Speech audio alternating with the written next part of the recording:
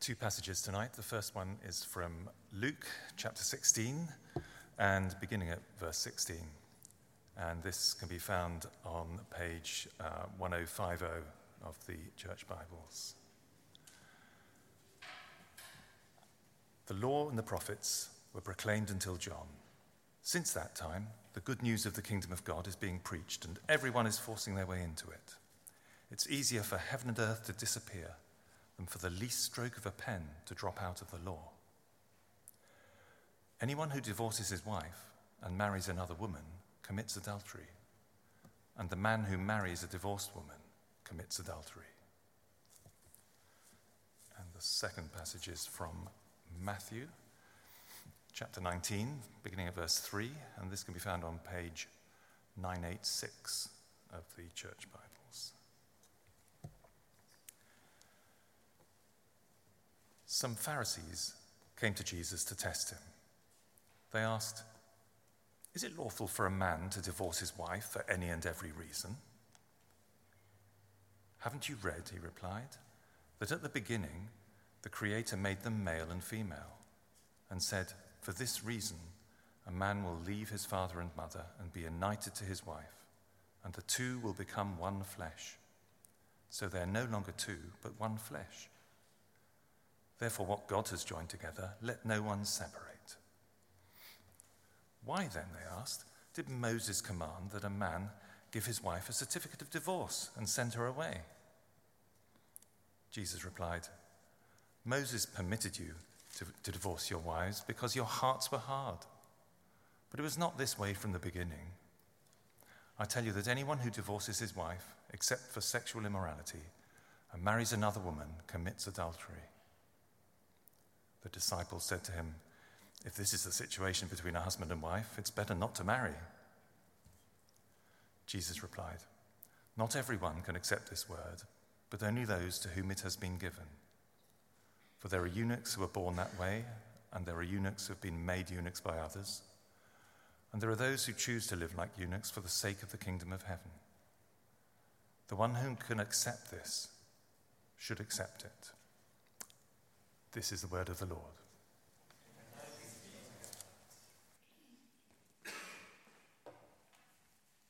Thank you, Jonathan, and good evening, everyone. I'm Andy Ruffhead. I'm the curate here at St. Paul's. Welcome if you're new, if you're visiting, and hello to students especially. I head up our student team. I would love to meet you if you're new or visiting us tonight. When Jonathan G., the vicar, who's not here this Sunday, told me that I was preaching on this topic, I thought, oh, help. And I've been praying that kind of ever since. We're looking tonight at Jesus' teaching on marriage and divorce. As those of you who are regulars at St. Paul's will know, we are journeying through the Gospel of Luke, and we're taking every passage as we go. So it's not that always every Sunday we're looking at a really difficult yet important topic. It's always important, of course, but it does mean that we're not skipping over anything, and we're being confronted with the teaching of the words of Jesus. And in this case, we're going to be looking tonight at marriage and divorce. But first, let's pray. Heavenly Father, Lord, as I'm aware that we are on, we're just in kind of delicate ground here. And I pray for grace. Lord, thank you that you are gracious, compassionate, gentle, kind, loving. I pray, Holy Spirit, for you to come upon us now. Speak to us from your word. Help us to understand and give us hearts to follow Jesus. In his name we pray. Amen. Just want to start by acknowledging that There'll be some of us in the room tonight for whom this is really kind of painful. This is bringing up painful memories or situations that you've been. It might be divorce in your own marriage. It might be someone who's close to you. Perhaps it's in your family, your own parents, or a friend. I just want to acknowledge that this is difficult, and I beg you for your grace as we press into this.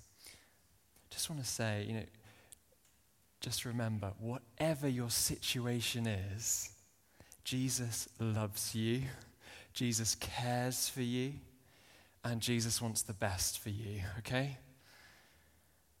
Jesus is the one who says, "Come to me, all you who are weary and burdened, and I will give you rest. Take my yoke upon you and learn from me, for I am gentle and humble in heart, and you will find rest for your souls." This is the same Jesus that we're talking about.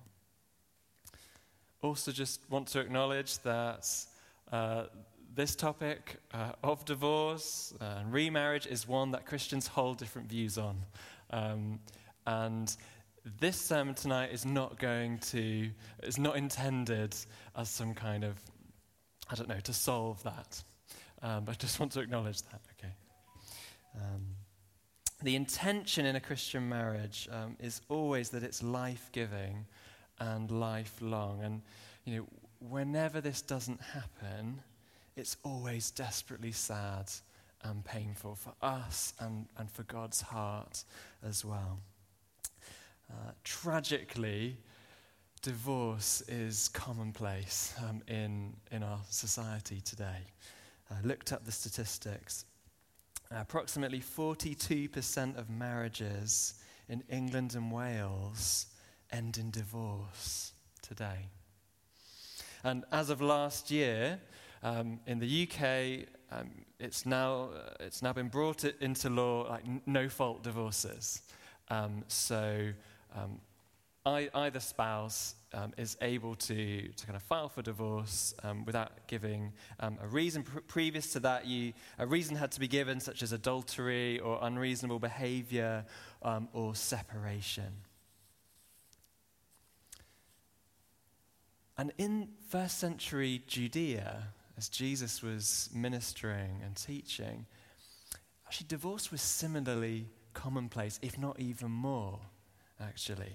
A Jewish man could divorce his wife for basically any reason. There was one of the rabbis at the time and his followers read this sentence in the Old Testament law about if a husband finds some indecency in his wife, then that's grounds for divorce, and came up with a list of all these different things this meant. One of them, I am not kidding, is that his wife burnt the dinner. I'm not kidding, that was in it. If it displeased him by not preparing the meal properly, that was grounds for divorce. In both settings, today and first century Judea, divorce was and is common and easy, and it's into this context that Jesus speaks these words. So here's where we're going tonight. We're going to have a brief look at what Jesus says about marriage. I asked for Matthew 19 to be read alongside Luke, because in Luke just gives us a really cursory summary. Not even really that, just a kind of passing comment. But Jesus' teaching is treated more fully in Matthew's gospel, and so you might want to turn to that. I know some of us have got our Luke's journals that we're making notes in, but we'll be really looking at Matthew 19 tonight. So we'll be looking briefly, what does Jesus say about marriage? Then I want to give a word to those of us who are single, and a word to those who are married. So, Jesus on marriage. Jesus is confronted by the Pharisees, these religious leaders, and for Jesus, he goes right back to the start. He points back to creation. That's his starting point. He looks at God's heart and design for marriage. You see, the Pharisees are asking the wrong question when they come up and say, is it lawful for someone to divorce for any reason? Jesus refuses to answer that question because they're asking the wrong one. They want to know what conditions need to be met for a marriage to end, but Jesus moves the focus to what God's original purpose always was for marriage. So let's pick up in Matthew 19 from verse 4. This is Jesus answering. It says, at the beginning, the Creator, that's God, made them male and female, and said, for this reason a man will leave his father and mother and be united to his wife, and the two will become one flesh. So they are no longer two, but one flesh. Therefore, what God has joined together, let no one separate. When a man and a woman come together in marriage, there's a profound union on a spiritual level that Jesus and God is saying cannot simply or neatly or perhaps even fully be broken once that union has been made. Now, of course, what we're probably thinking is, well, like that's well and good, but that's not the reality of the world. 42% in the UK, and that's exactly what the Pharisees do in their response to Jesus. And in this, as Christians, we recognize that the world has been broken by sin. After that original creation by God, that the fall comes. When we read on in Genesis chapter 3, sin enters the world and every relationship gets spoiled and broken in some way. So the Pharisees come back at Jesus. Why then, they asked, did Moses command that a man give his wife a certificate of divorce and send her away? They're saying it's in the Bible. There's provision for divorce in the Old Testament. That's true. But Jesus replies, Moses permitted you to divorce your wives because your hearts were hard. See, he doesn't return it with Moses commanded. No, the Old Testament only permits, which is different, very different. Moses permitted you to divorce your wives because your hearts were hard, but it was not this way from the beginning, creation. I tell you that anyone who divorces his wife except for sexual immorality and marries another woman commits adultery. Divorce was only ever permitted, never commanded. And tragically it happens. Jesus doesn't deny this at all. But he wants us to acknowledge that divorce was never God's original intention for marriage. It's always something which is desperately sad. What I want to add is to draw in something else, which isn't in our passage in Matthew, but in the Bible, marriage is an image of God's relationship with his people all throughout the Bible. And in Revelation, which is the final book of the Bible, there's a kind of prophecy of the end times, the end of history. And I'm going to read from Revelation chapter 21, verses 2 and 3. This is the Apostle John, follower of Jesus, says this, I saw the holy city, the new Jerusalem, coming down out of heaven from God, prepared as a bride, beautifully dressed for her husband. So this is a wedding imagery. And I heard a loud voice from the throne saying, look, God's dwelling place is now among the people, and he will dwell with them. They will be his people, and God himself will be with them and be their God. This is looking at the new creation. The Bible starts with creation. We have the fall, the journey of Israel, God's people. Jesus comes. dies for sin, is raised to new life, ascends to heaven. Then we have the church. That's our bit in history. We see the start of that in the New Testament, and we continue that on.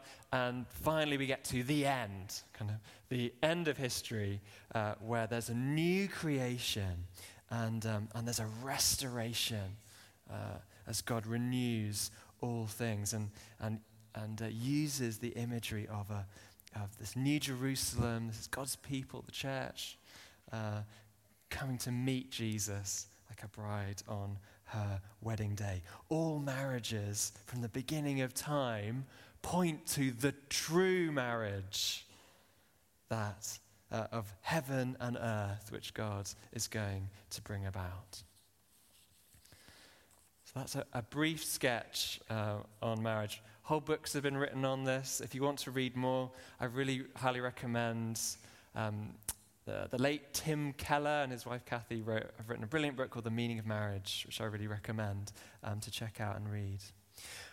What I want to do just in the rest of my time is to first give a word to the single tonight, and then to the married.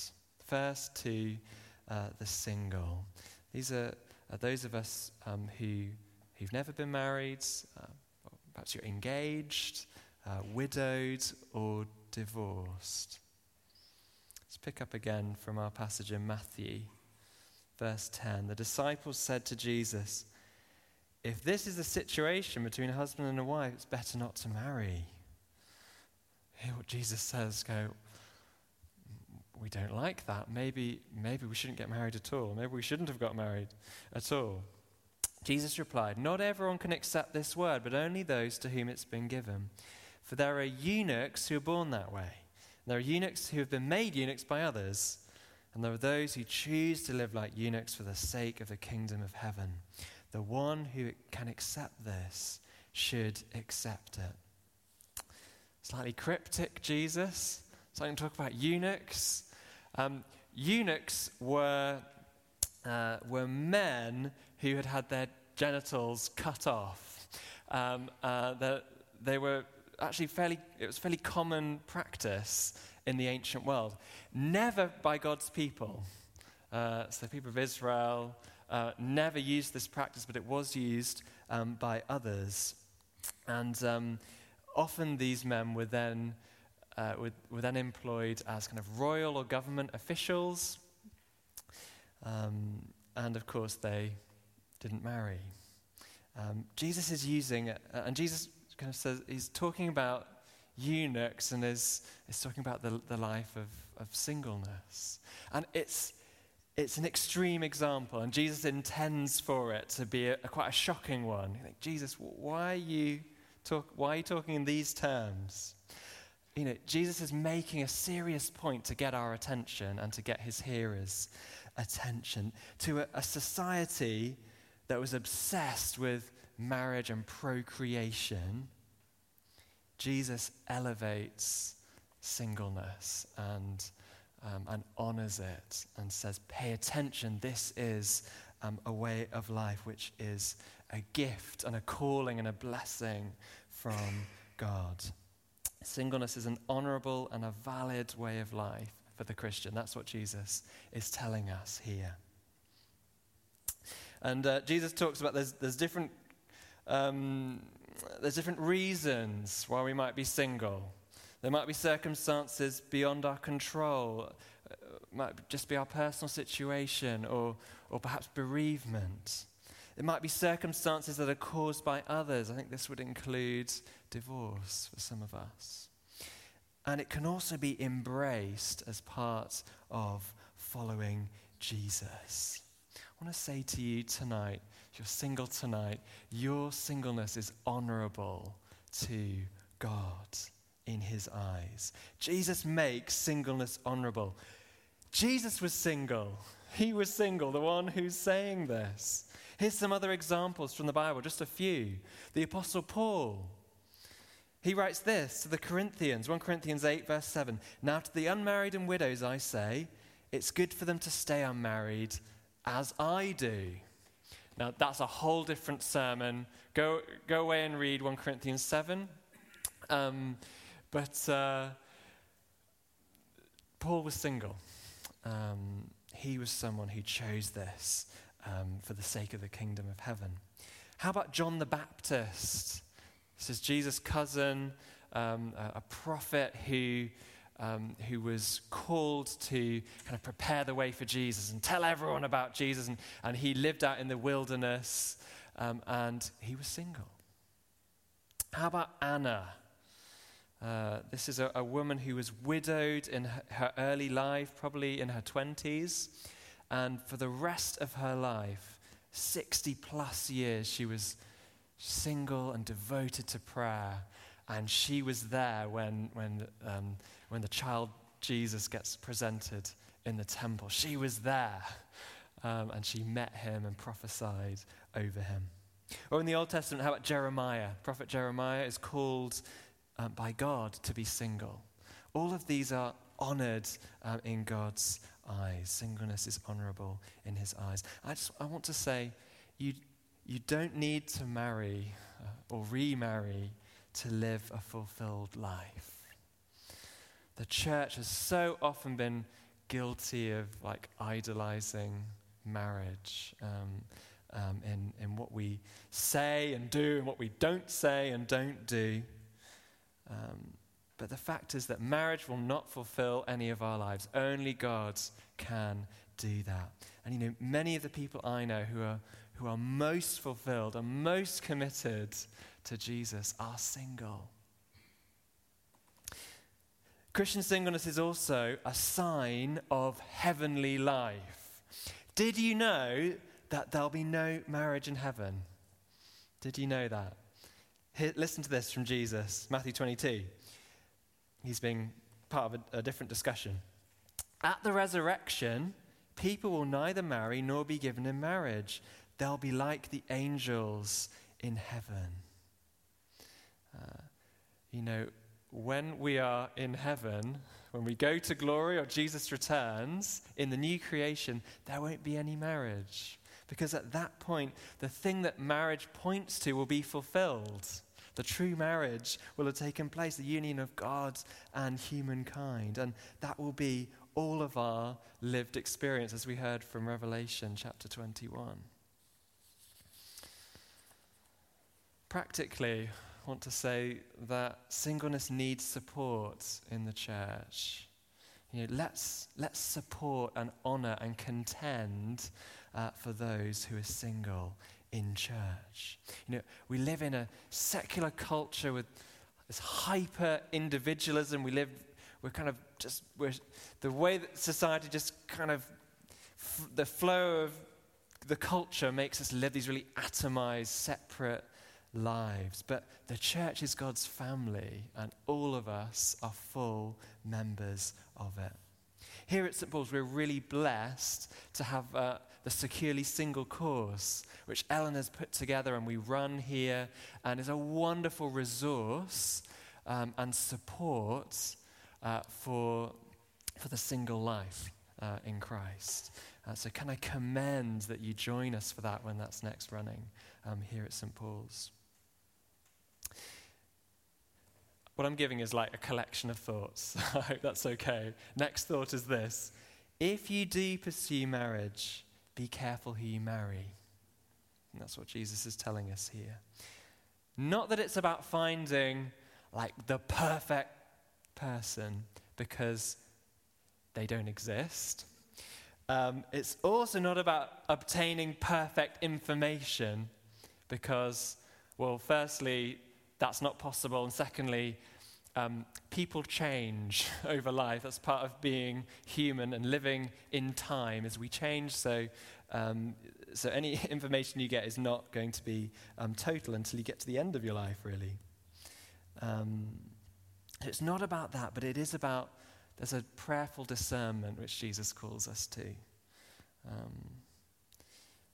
One thing I just want to, a kind of tangent just to say is that what I'm not saying, what Jesus doesn't call us to, is to say, well, let's just live together first and kind of road test this before we decide to get married. That's actually not something that Jesus calls us to. We heard Jesus quoting from Genesis, isn't he? Marriage is when a man and a woman leave their father and mother and are united together. So it's not about, I'm not saying not seeking like perfection, but it is, let's be prayerfully discerning. And just a caveat, I am not saying that divorce happens because that wasn't done properly. That's not what God's saying, but I still think it's worth commending this to you. But rather, I want to quote from the liturgy of the wedding service. For marriages in the Church of England, we say this as part of the service. No one should enter into marriage lightly or selfishly, but reverently and responsibly in the sight of Almighty God. So let's seek to do that. Okay, a word to the married, those who are married. If you're married here tonight, whether for a short time or a long time, whether you have children or not, whether you're happily married or you're struggling. Christian marriage is called to be an expression of the relationship of God, between God and his people. I'm going to quote from Ephesians chapter 5. St. Paul writes, "Husbands, love your wives just as Christ loved the church and gave himself up for her." And then if we skip ahead to verse 32, "This is a profound mystery, but I am talking about Christ and the church." Christ and the church. Jesus is our model in the married life. There's this mutual submission to one another. After the pattern of Jesus and not after our own desires and preferences, but rather seeking the other's best. Next thought about, and a word to the married is marriage takes work and commitment. Now again, I'm not saying that all divorces happen because the spouses didn't try hard enough. I'm not saying that. But marriage does take work and commitment. So invest in your marriage. Spend quality time together. Put marriage time in the diary every week. Put it in. And if something comes in, then it needs to move. Shift it somewhere else. Don't cancel it. Seek each other's best. Pray for one another. Ask what the Lord wants for the other. Keep short accounts. Keep talking to each other. Forgiving and being forgiven by each other. Do the marriage course every few years. The marriage course is a wonderful course that come out of the same place as Alpha. And again, we run it here. We run it here at St. Paul's, and it's good to do every few years. I've got a quote from Tolkien, from J.R.R. Tolkien. I love Lord of the Rings. And Tolkien, in one of his letters, writes about marriage. And I was really struck by this quote, and I wanted to share it with you because I think it's really insightful. He writes this, he's writing to his son. It says, "Nearly all marriages, even happy ones, are mistakes. In the sense that almost certainly in a more perfect world, or even with a little more care in this very imperfect one, both partners might have found more suitable mates. But the real soulmate is the one you are actually married to."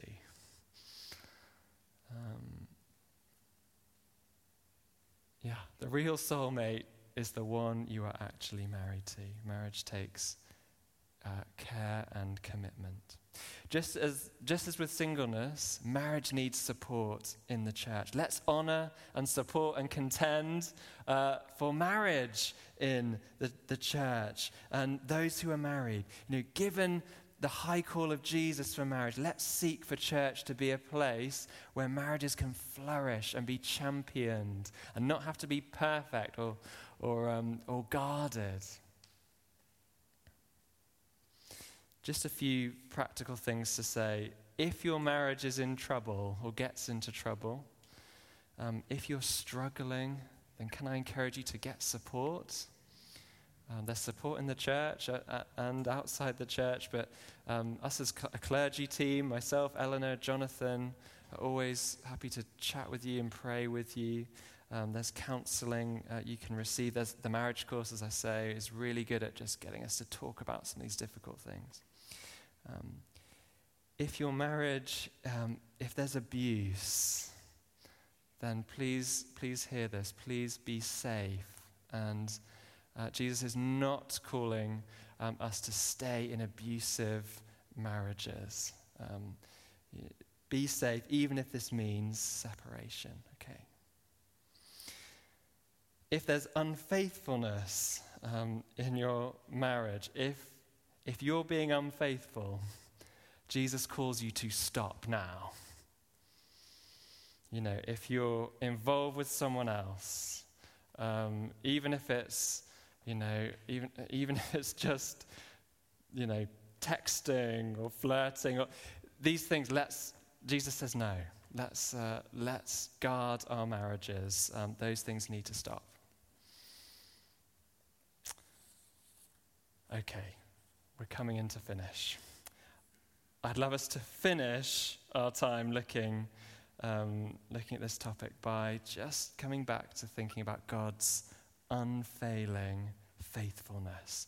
Just thinking, like, where's the good news in all of this? It's always, when we're preparing to preach, where is the good news? The good news I want to suggest is that marriage is a picture of the relationship God offers us, and God will never abandon you. Do you know that? God will never abandon you. When you come to God and put your faith in him and your trust in him, what he has joined together, he will not separate. Just a few verses from the Bible which show us this. Deuteronomy 31. The Lord himself goes before you and will be with you. He will never leave you nor forsake you. Do not be afraid. Do not be discouraged. Jeremiah 31. God says, I have loved you with an everlasting love. I have drawn you with unfailing kindness. Or how about this from John chapter 6?